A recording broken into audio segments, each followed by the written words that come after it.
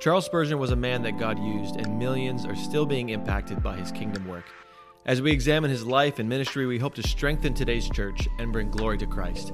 My name is Joel Littlefield, lead pastor of New City Church in Bath, Maine, and I'm joined by my brother in Christ, Josh Whitney. Welcome to the Spurgeon Maniacs podcast.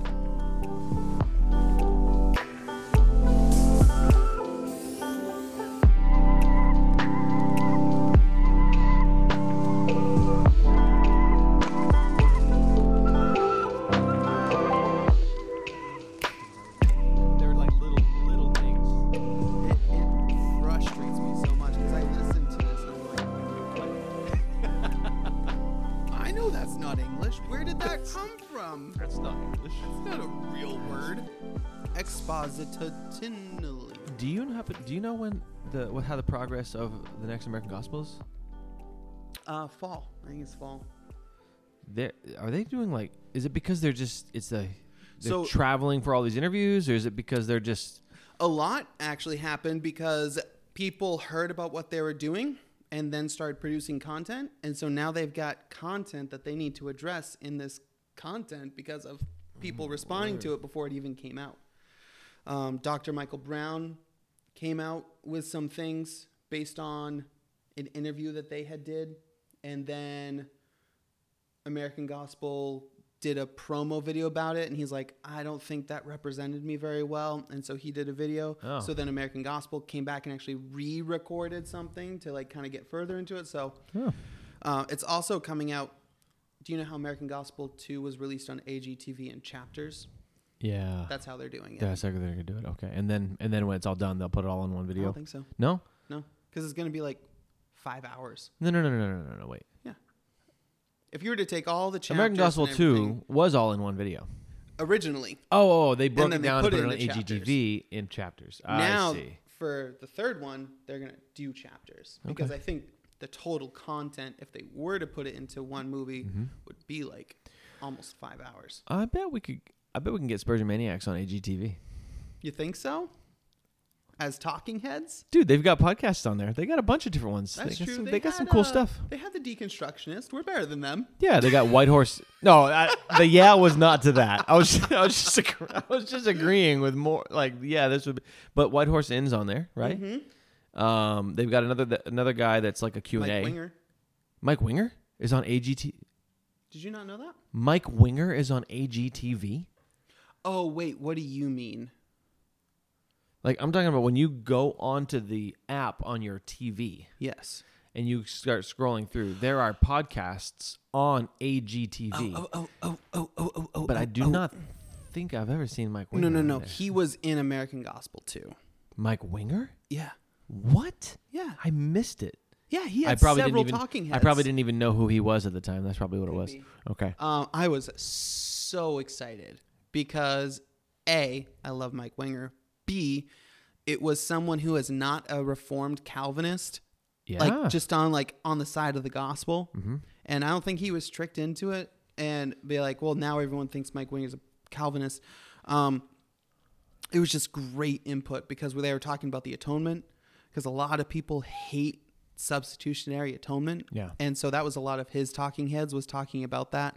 And I thought he did a fantastic job. That's cool. In pure Mike Winger fashion of just facts, nice. Biblical exegesis, wrong on the free will of man, but other than that, solid guy. I think he has a unique platform. Oh, 100%. He gets consistently regularly he gets hundreds of thousands of views, but his videos are often 2 hours long. Yeah. That's pretty abnormal, right? Oh, for sure. Yeah. I mean, you look at all of these funny, I get tunny. frustrated with. Oh, did I say that You're again? Look at all these funny.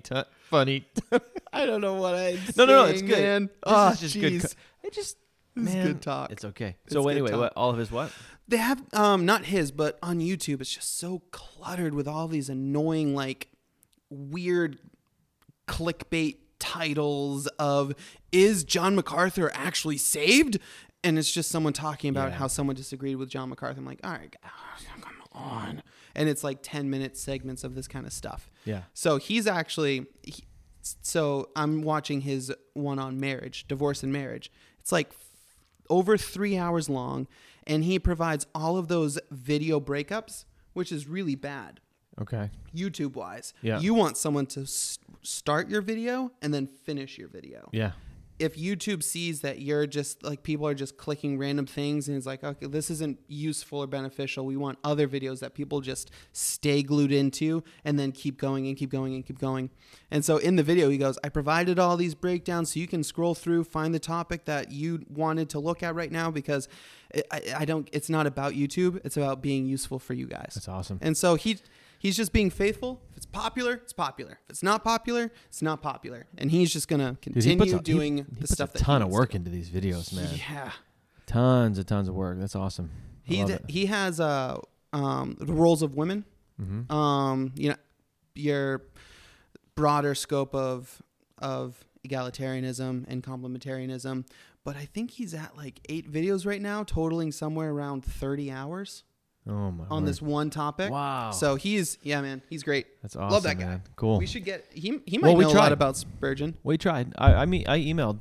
Oh, did you? I emailed the ministry, and an admin or one of this I don't know, somebody got back and just said, appreciate the ask. He's got just too much stuff going on right now, and so he wouldn't have time to be on the podcast. So. Oh, okay. But maybe someday. Yeah. Mike. That'd be cool. Oh, Mike. Man. Mike, you done messed up, Mike. Maybe we can get a different mic? Maybe we just change our attitude and start being on the attack. Huh. You want to attack Mike Winger? Yeah.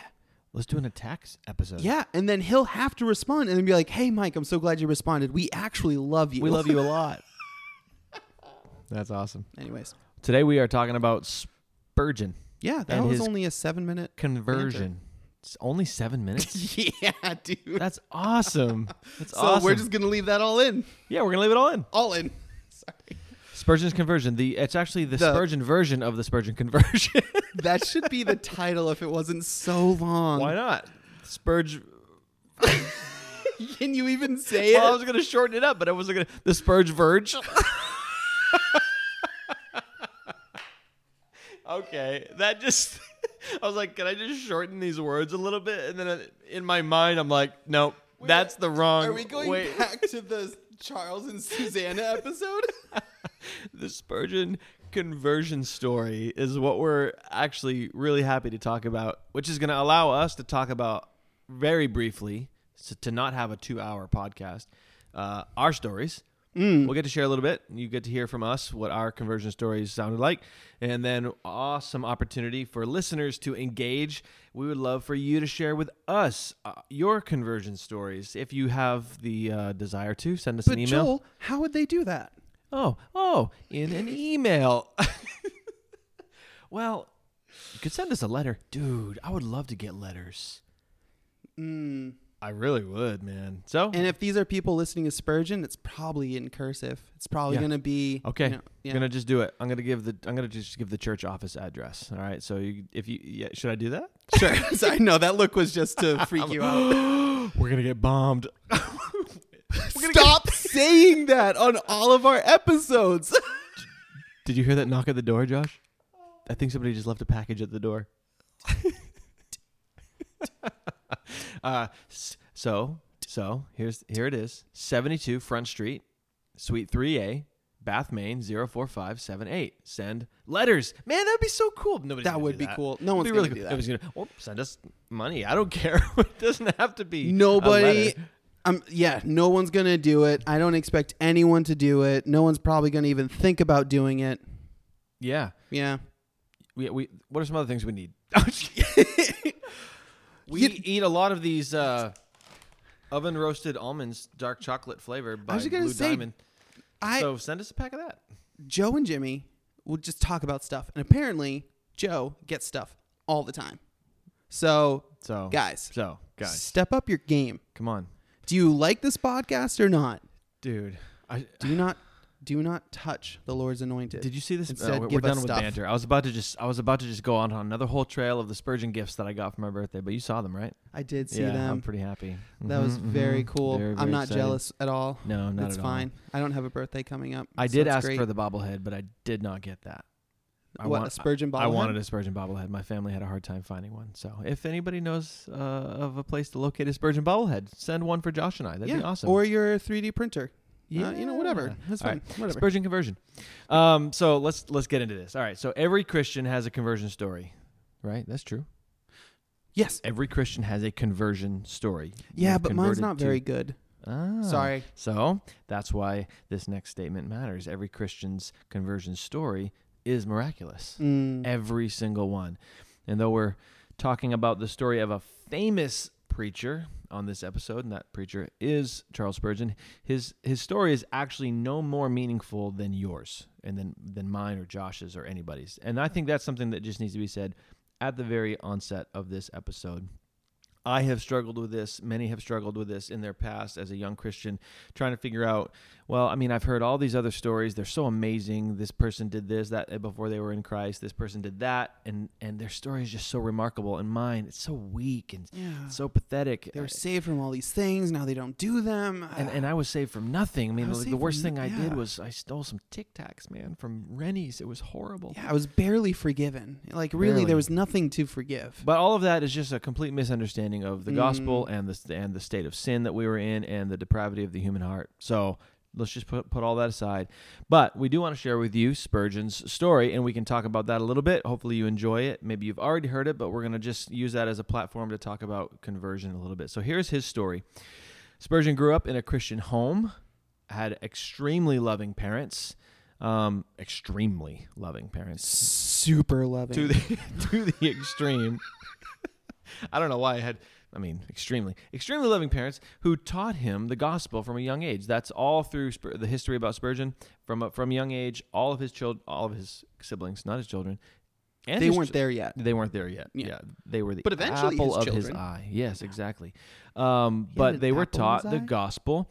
He admits, actually, in several places when you research this that there were actually many impressions made on his life that contributed to his salvation before what he would consider his true regeneration, his conversion story that happened at 15. But there were many impressions, and I thought it'd be worth bringing up because he specifically brings up his mother. He knows that his mom prayed for him.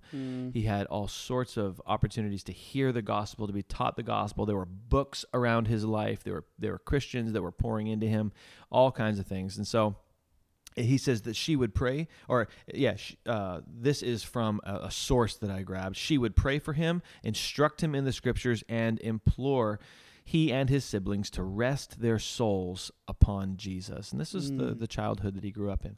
At 10 or 11 years old, Spurgeon says that it's when he began to experience conviction of sin for the first time. So he recognizes that it was a later age that he understood. They began to really feel the weight or conviction that something's wrong with my sinful state, that I am a sinner. He even wrestled, believe it or not, with atheism. We probably should do an episode on that. He wrestled with atheism at one point in his life, according to his own biography. Actually admits that he kind of went down that path of even saying, what if there is no God? What if there is no Christ? But he didn't go that far. But it is interesting that Charles Spurgeon, wrestled with atheism at one point in his life. But there is this one famous story that it stands out, and here's how it goes. This is from Spurgeon himself. I sometimes think I might have been in darkness and despair now, had it not been for the goodness of God in sending a snowstorm on a Sunday morning when I was going to a place of worship. When I could go no further, I turned down a court and came to a little primitive Methodist chapel. In that chapel, there might be a dozen or 15 people. The minister did not come that morning. Snowed up, I suppose.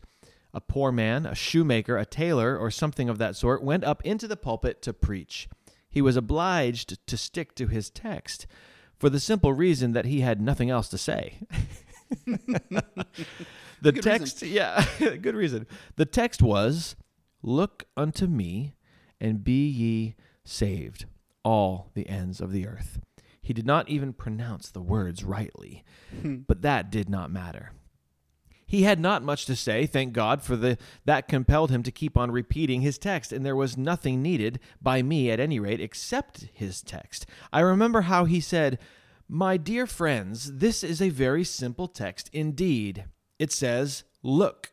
Now, looking don't take a deal of pain. It ain't lifting your foot." Now, listen, I'm not going to talk in an Exeter accent because I have no idea what that means because he brings it up later. Yeah. But this is how he's smelling it. If it ain't lifting your foot or your finger, it's just look. Well, a man needn't go to college to learn to look. You may be the biggest fool, and yet you can look. A child can look. One who is almost an idiot can look. However weak or however poor a man may be, he can look. And if he looks, the promise is that he shall live. He went on in this broad Essex accent. Many on ye are looking to yourselves. That was almost Southern. Many y'all looking to yourselves. Listen, y'all just looking to yourselves. But it's no use looking there. You'll never find any comfort in yourselves. Some say, look to God, the Father. No, look to him by and by. It's Christ that speaks. I am in the garden in an agony, pouring out my soul unto death. I am on the tree, dying for sinners. Look unto me, he says, speaking of Christ. I rise again. Look unto me. I ascend into heaven. Look unto me. I'm sitting at the Father's right hand. O poor sinner, look unto me. Look unto me. Some of ye say, we must wait for the Spirit's working. You have no business with that just now. Look to Christ, the text says. Look unto me. All right. That's a lot. That's a preacher right there. It's a lot. Right. Preacher. But isn't it funny that he's like, didn't really have much to say. And he kind of, wasn't worth listening to except for the text. Yeah. Those 3 minutes were better than 40 minutes I've heard of other preachers. Exactly. So then this is what, this is the remainder of it from Spurgeon. I saw at once the way of salvation. I know not what else he said. I did not take much notice of it. I was so possessed with that one thought, like as when the brazen serpent was lifted up. The people only looked and were healed. So it was with me. I had been waiting to do 50 things, but when I heard that word, look, what a charming word it seemed to me. Oh, I could have looked until I could almost have looked my eyes away. There and then the cloud was gone. The darkness had rolled away. And that moment I saw the sun, and I could have risen that instant and sung with the most enthusiastic of them of the precious blood of Christ and the simple faith which alone looks to him. Oh, that somebody had told me this before. Trust Christ, and you shall be saved. Hey everyone, this will only take a second of your time to tell you about our conference and a special deal. Our conference is officially official. That means our first annual Spurgeon Conference will be held at New City Church, 150 Congress Ave, Bath, Maine on May 26th and 27th. The first night's going to include an opening to the conference, dinner, and a live recording of Spurgeon Maniacs. The next day will be packed with sessions from James Renahan, Jeff Chang, Ed Romine, and our very own Joel Littlefield. We're going to have giveaways, we're going to have lunch, coffee, and wonderful fellowship with the saints. Those of you listening to this podcast get a special promo code. Go to our link in the show notes to our Eventbrite page and type in the promo code SPURGEPOD. That's SPURGEPOD, and you'll get $20 off that ticket price. We hope to see you all there. Now back to the podcast.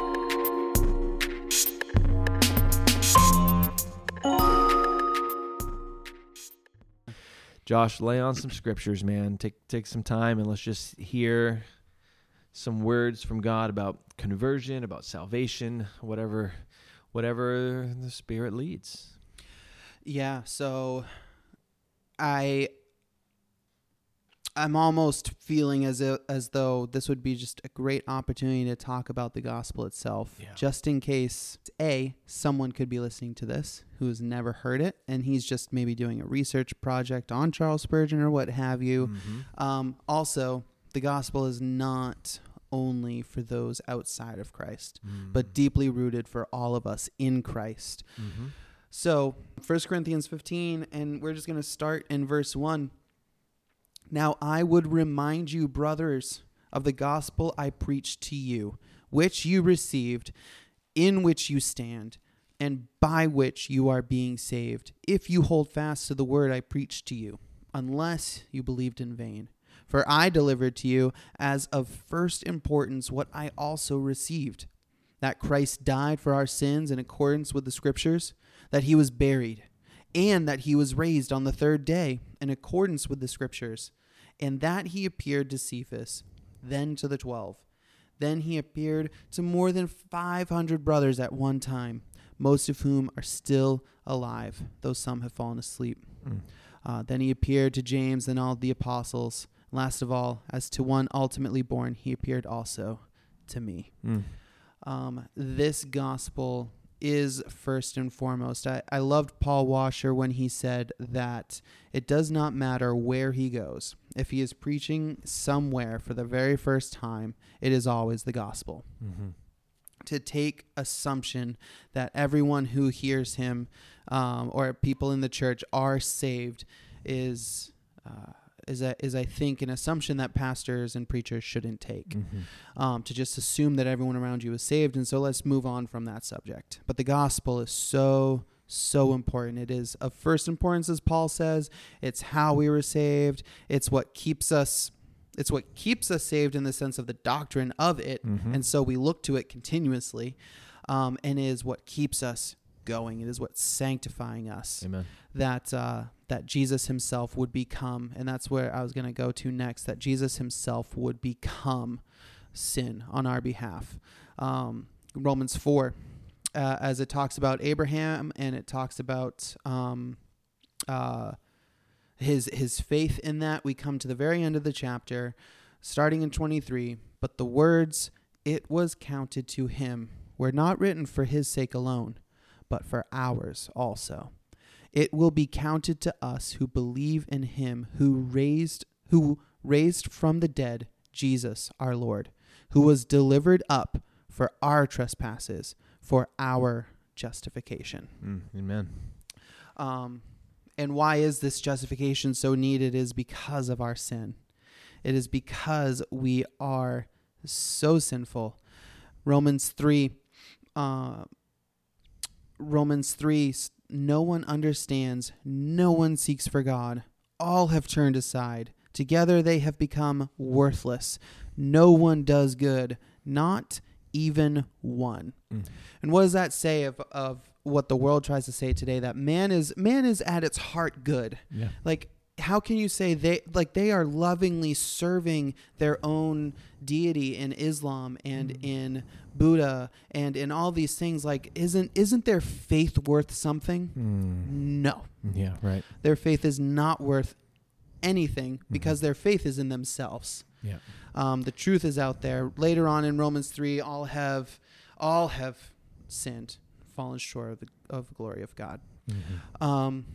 So what is then our hope? It's what we read in 1 Corinthians. When Jesus came preaching, the kingdom of God is at hand. Amen. That is the gospel. Everything else is beautiful and wonderful, but the gospel is very clear and very specific in what its message is, and it is that.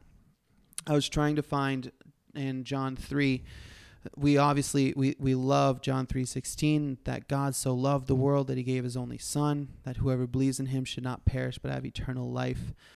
If I had told you earthly things, talking to Nicodemus, and you do not believe, how can you believe if I tell you heavenly things? No one has ascended into heaven except he who descended from heaven, the Son of Man. And as Moses lifted up the serpent in the wilderness, so must the Son of Man be lifted up, that whoever believes in him may have eternal life. And if you remember that story, the thing that was harming Israel at that time were these serpents because of their disobedience. And so what was the thing that was lifted up to find healing and salvation? But a serpent.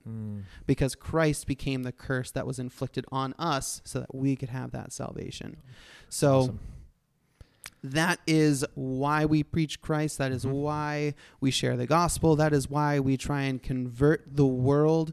Obviously, as Spurgeon and as we believe God ultimately does that work, but he has called us. How beautiful are the feet of those who preach good news. Yeah. So God has entrusted that work to us, but the results are in his hands. Awesome. So we get to see this beautiful message, this beautiful gospel given to us to share to the world so that other people could have this glorious story that we just read from Charles Spurgeon. Awesome. Yeah, so that's I love that you went back there first, and that'll give us a springboard into the conversation about conversion. So obviously, without that work of Christ and the finished work of the gospel, his death, burial, and resurrection, then there is no salvation. But because that is there, and Christ did come to actually die for his people, then Charles Spurgeon, on that day, as a 15-year-old boy, could put his faith in the killed, buried, and risen Christ, who then became his salvation. So the content of the rest of this episode, I think we should commit to then the actual conversion. So what are we talking about when we say someone is converted to Christ? Someone is converted to Christianity. There's a regeneration that happens. And so I think there's a couple scriptures I'll just mention. Actually, earlier in John 3, where you were, Jesus answered and said to him, "Truly I say to you, unless one is born again, he cannot see the kingdom of God." That scripture is talking about conversion.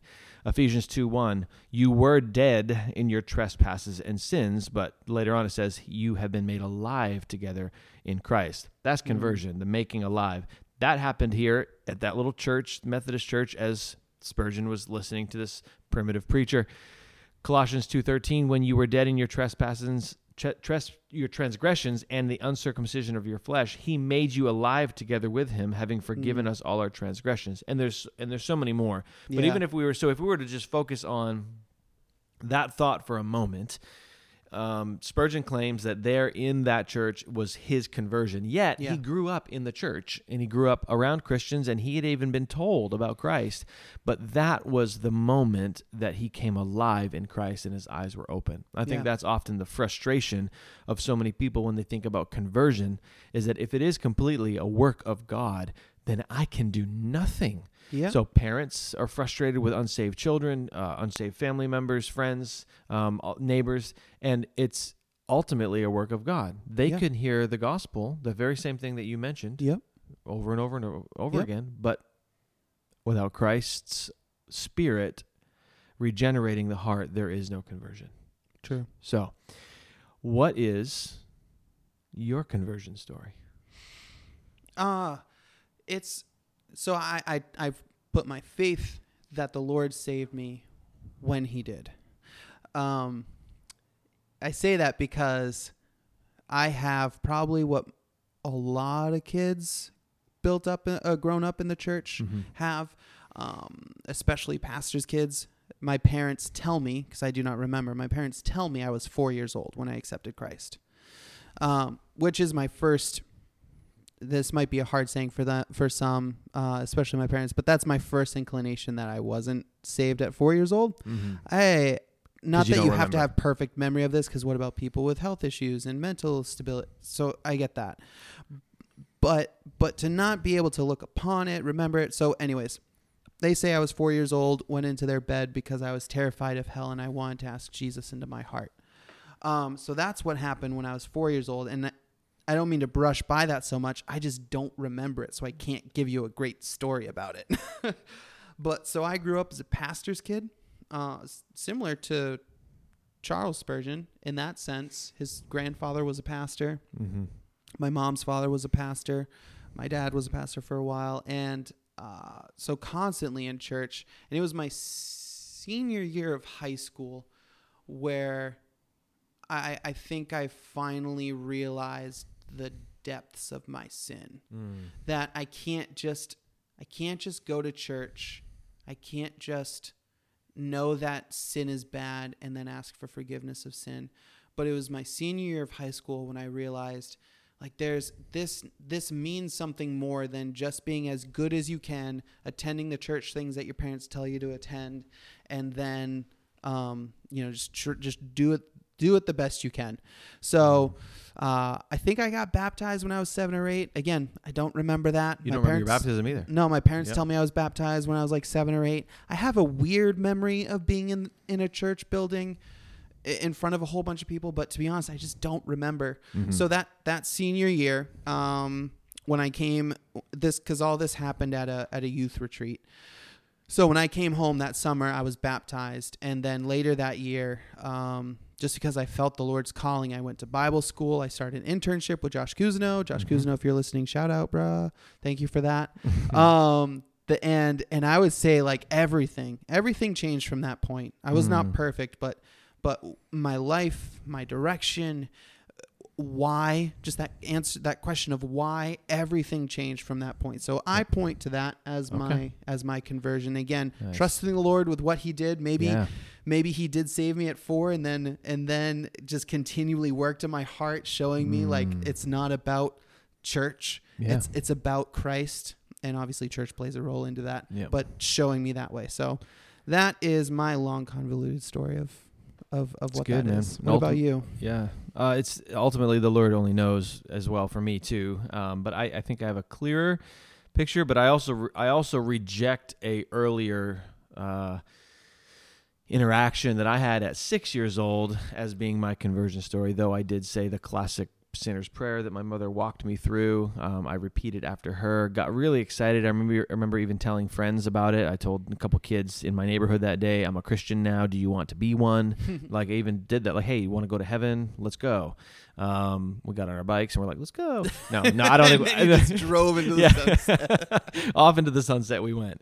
No, but the reason I would reject that is because one, there was no genuine understanding of sin or repentance, and there certainly was no discipleship. So if I was, then God only knows, and he was amazingly gracious to sustain me.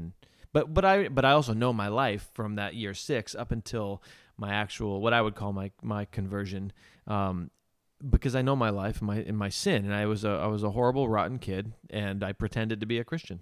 Viper out of diapers? Who? Viper out of diapers? Don't know what that is. Viper in diapers? You don't know that? Oh, no, famous Vodi Bakum really? quote that everybody hates. Oh, Viper out of diapers. Oh, I hear what you're saying. Yeah, I got you. Yeah, no, that's true. Yeah, it's very true.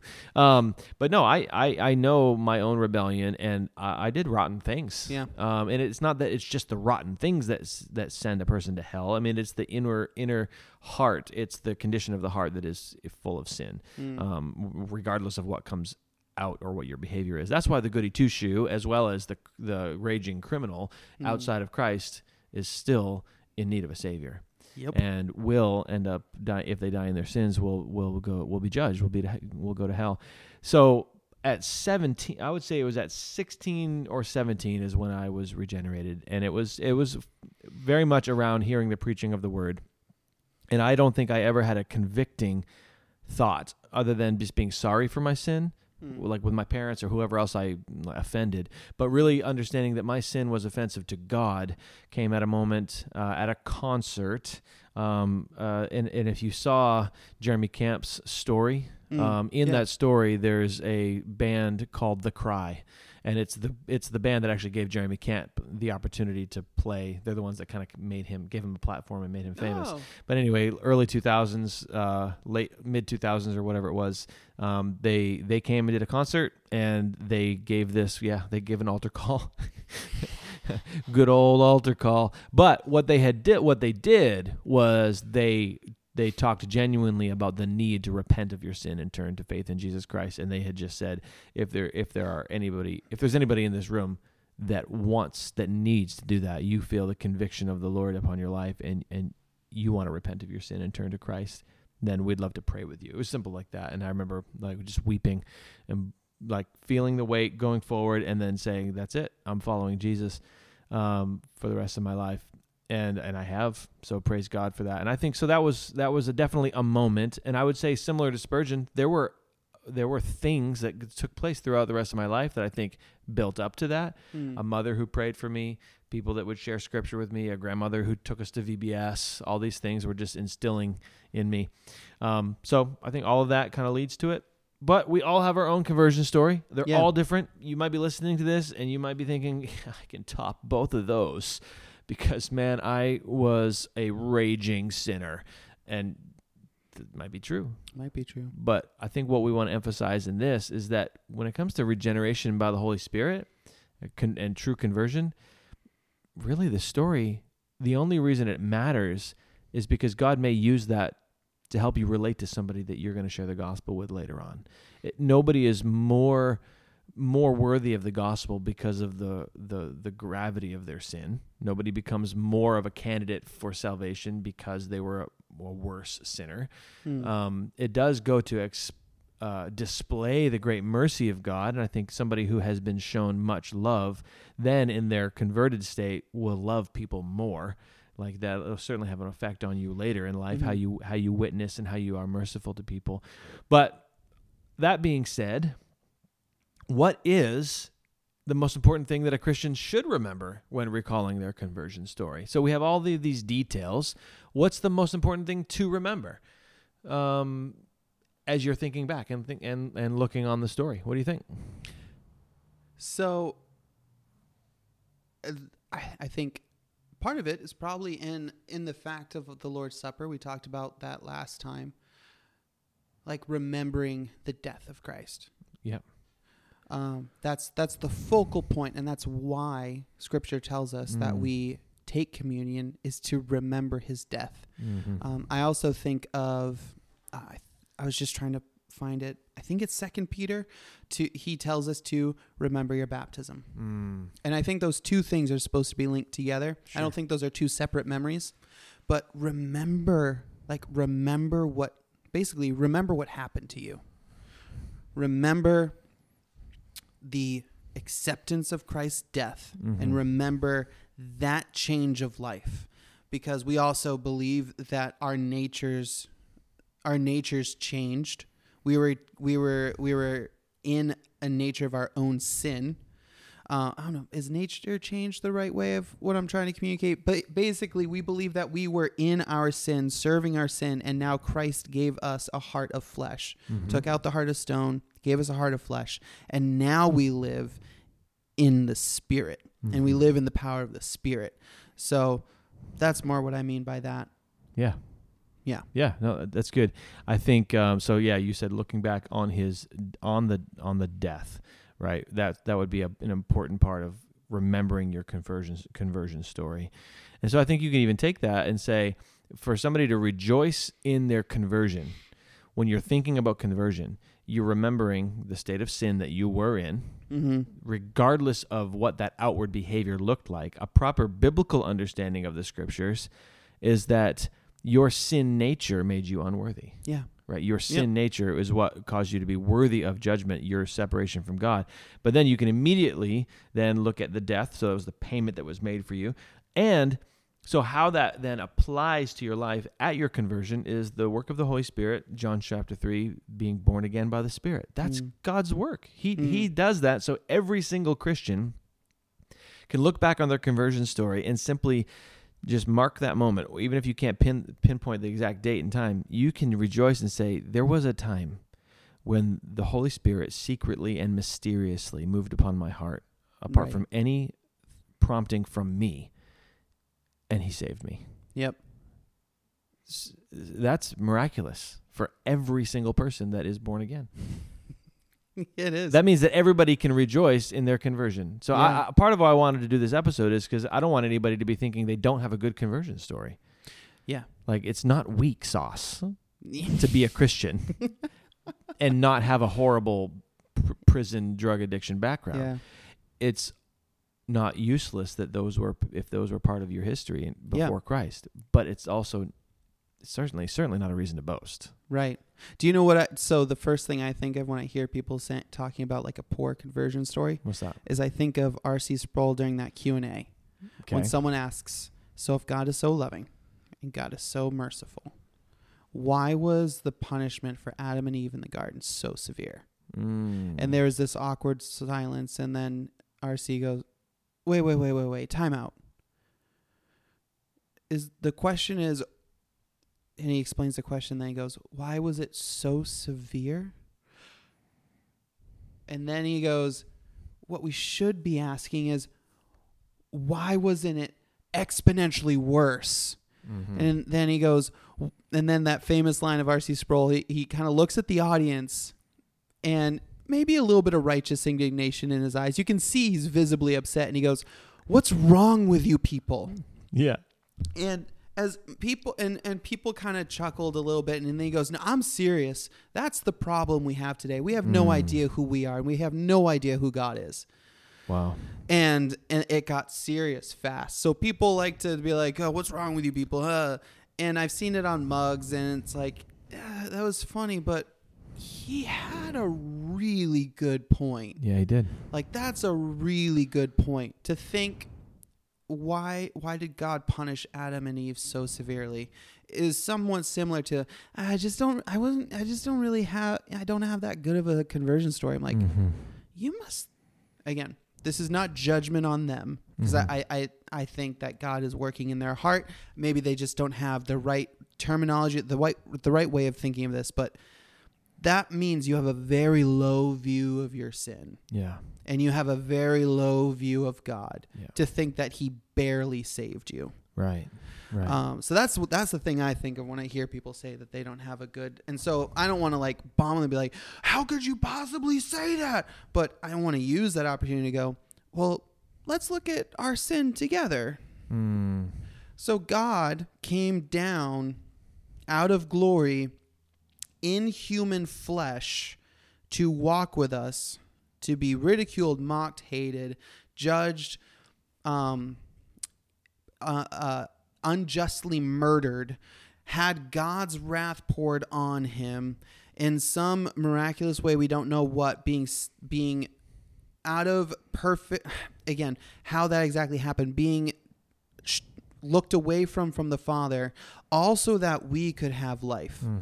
You must have done something somewhat bad in order for that to be the means in which you were saved. Yeah. Yeah. Oh, man. Yeah, absolutely.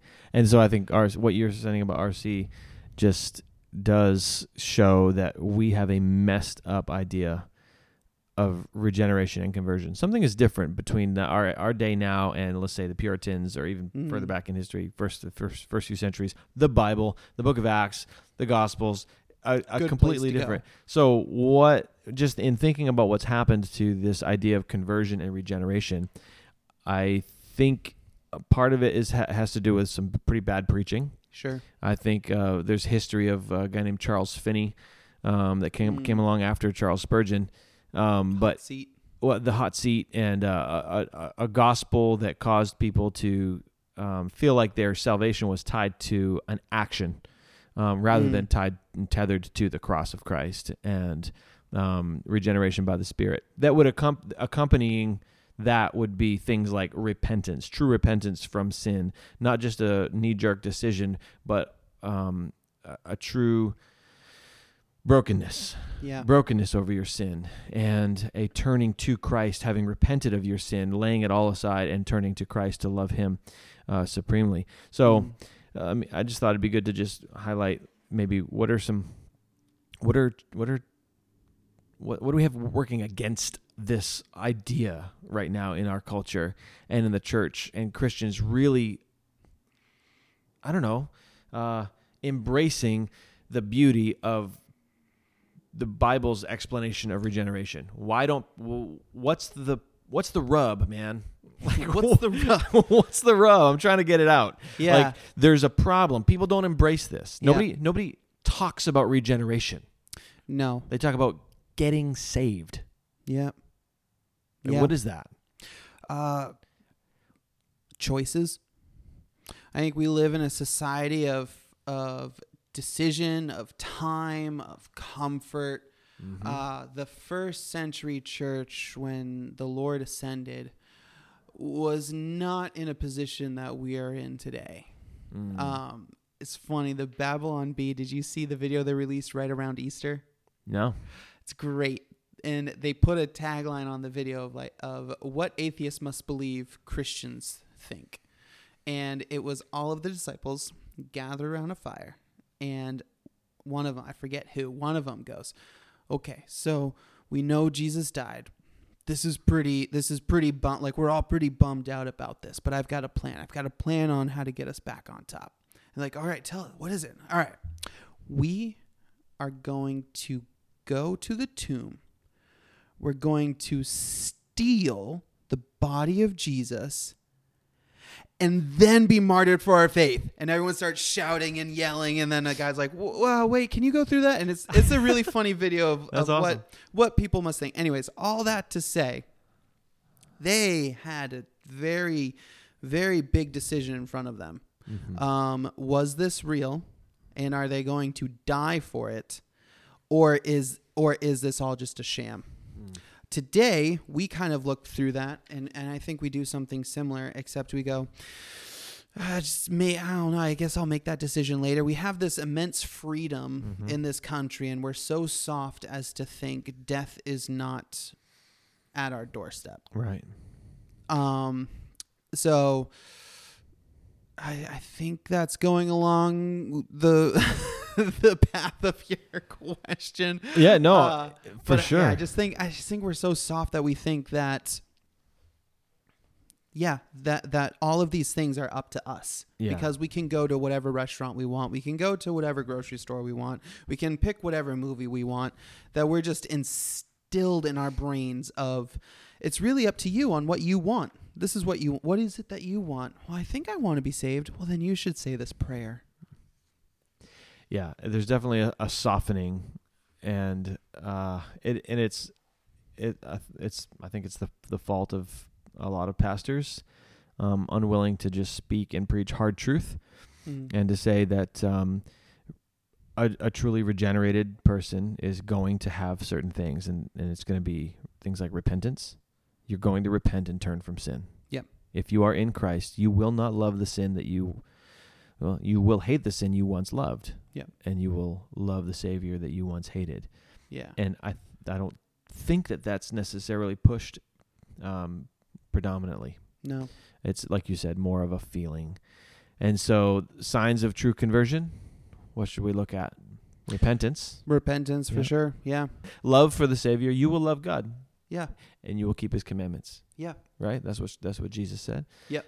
If you love me, you will keep my commandments. I think love of Christ should be at the heart of a converted person. Yeah. Truly regenerate. If you don't love Jesus. And we do live in a kingdom. Mm-hmm. We don't live in a voter's democracy as far as like God is concerned. So does Jesus reign and rule over your life? Or do you allow him to make the spiritual moral choices of your life? I think that's another thing. That's a sign of a true conversion. So I love asking people about Christ. It's kind of one of those Christianese things that I like to do because people know Jesus. I feel like those who love to serve the Lord, I don't know, for some reason, just use Jesus Christ or talk about Christ. Okay. Do you know what I mean? Yeah. That's not a biblical thing. I don't say that's a litmus test for all Christians, but you just hearing the way people talk about him. Do they serve him? Honestly, like, how much do you know of the word? Like, what do you believe of the Bible? Yeah. I think our marks of a true believer, true conversion, is a love for God's word. Yeah. And a desire to know it, not a desire to be able to quote, like, just kind of quote your favorite sayings, but a desire to know, like, what God's word says. Right. What do you think? I've talked way too much. No, you're good. I was thinking about Romans 10, so I was gonna kind of move in the direction of how do we pray for and think about the unconverted, and I think that helps us when you think about how you pray for someone who isn't in Christ and who is not a Christian yet. It does help you to understand true conversion, because when you pray for the unconverted, you are praying to God to save the unconverted. You're not praying to the person to make a better decision. You're not pleading with you're actually pleading with God. So true prayer is to God, and if it's for a sinner to be saved, then it's on behalf of that sinner to have the work of the Spirit move upon that person's life to convert them to saving faith. And so, what is at the heart of conversion?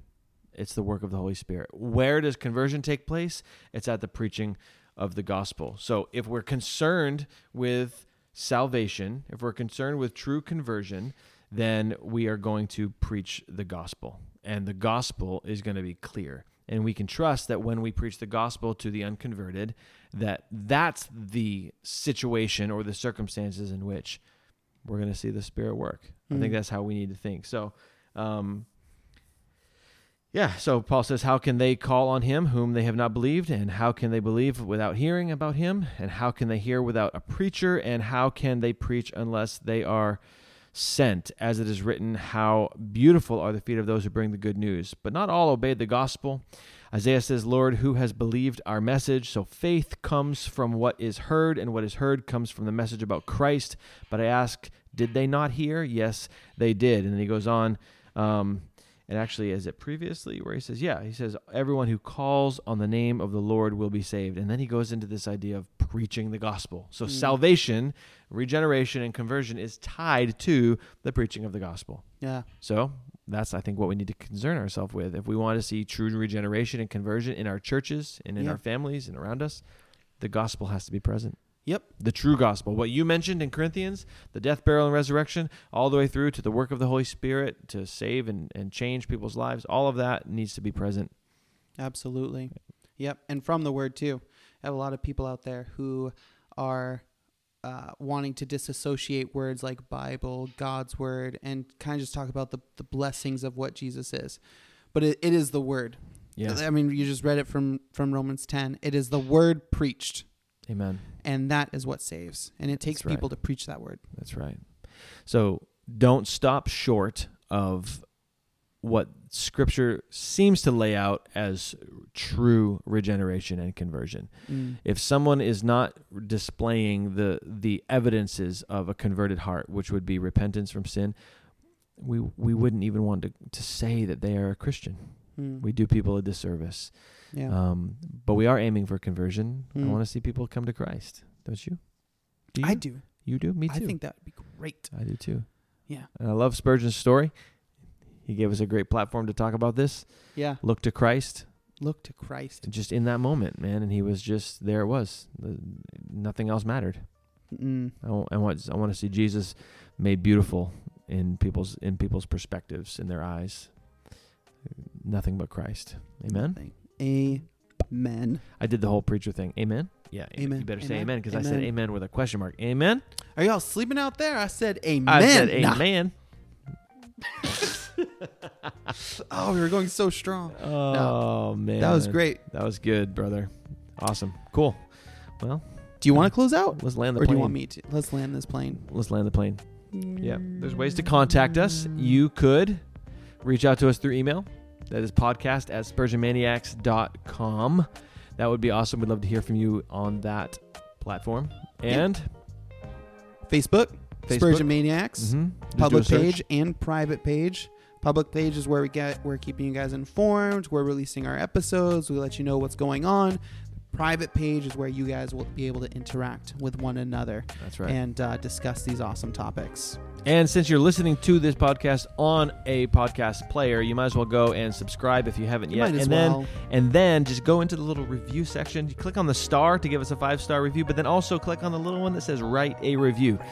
And so we'd love to hear a good, positive review. Honest. 5-star. Positive, 5-star review. Excellent review about the show. And if it's a dishonest 5-star review, then just do the stars. Yeah, keep it to yourself. And then our Patreon. Patreon. Love for you guys to support us through there. We'll be able to get a lot more coming. We will be able to do a lot of those things up front because you guys are supporting us. That will be best. So you guys can go to patreon.com and search in Spurgeon Maniacs, or all of these are in the show notes below. Including our Eventbrite page, which is where you will register for the Spurgeon Maniacs Conference for May 26th and 27th. So you need to do that. If you haven't yet, go and register so we can see you at the conference. And not just you, Jeff Chang, James Ranahan, Ed Romine, all them wonderful people. Don't delay. That's right. And I think the music is probably rolling, so we should go. Oh, there it is. Yep. I can hear it now. Boom. We should go. Thanks, guys. See ya.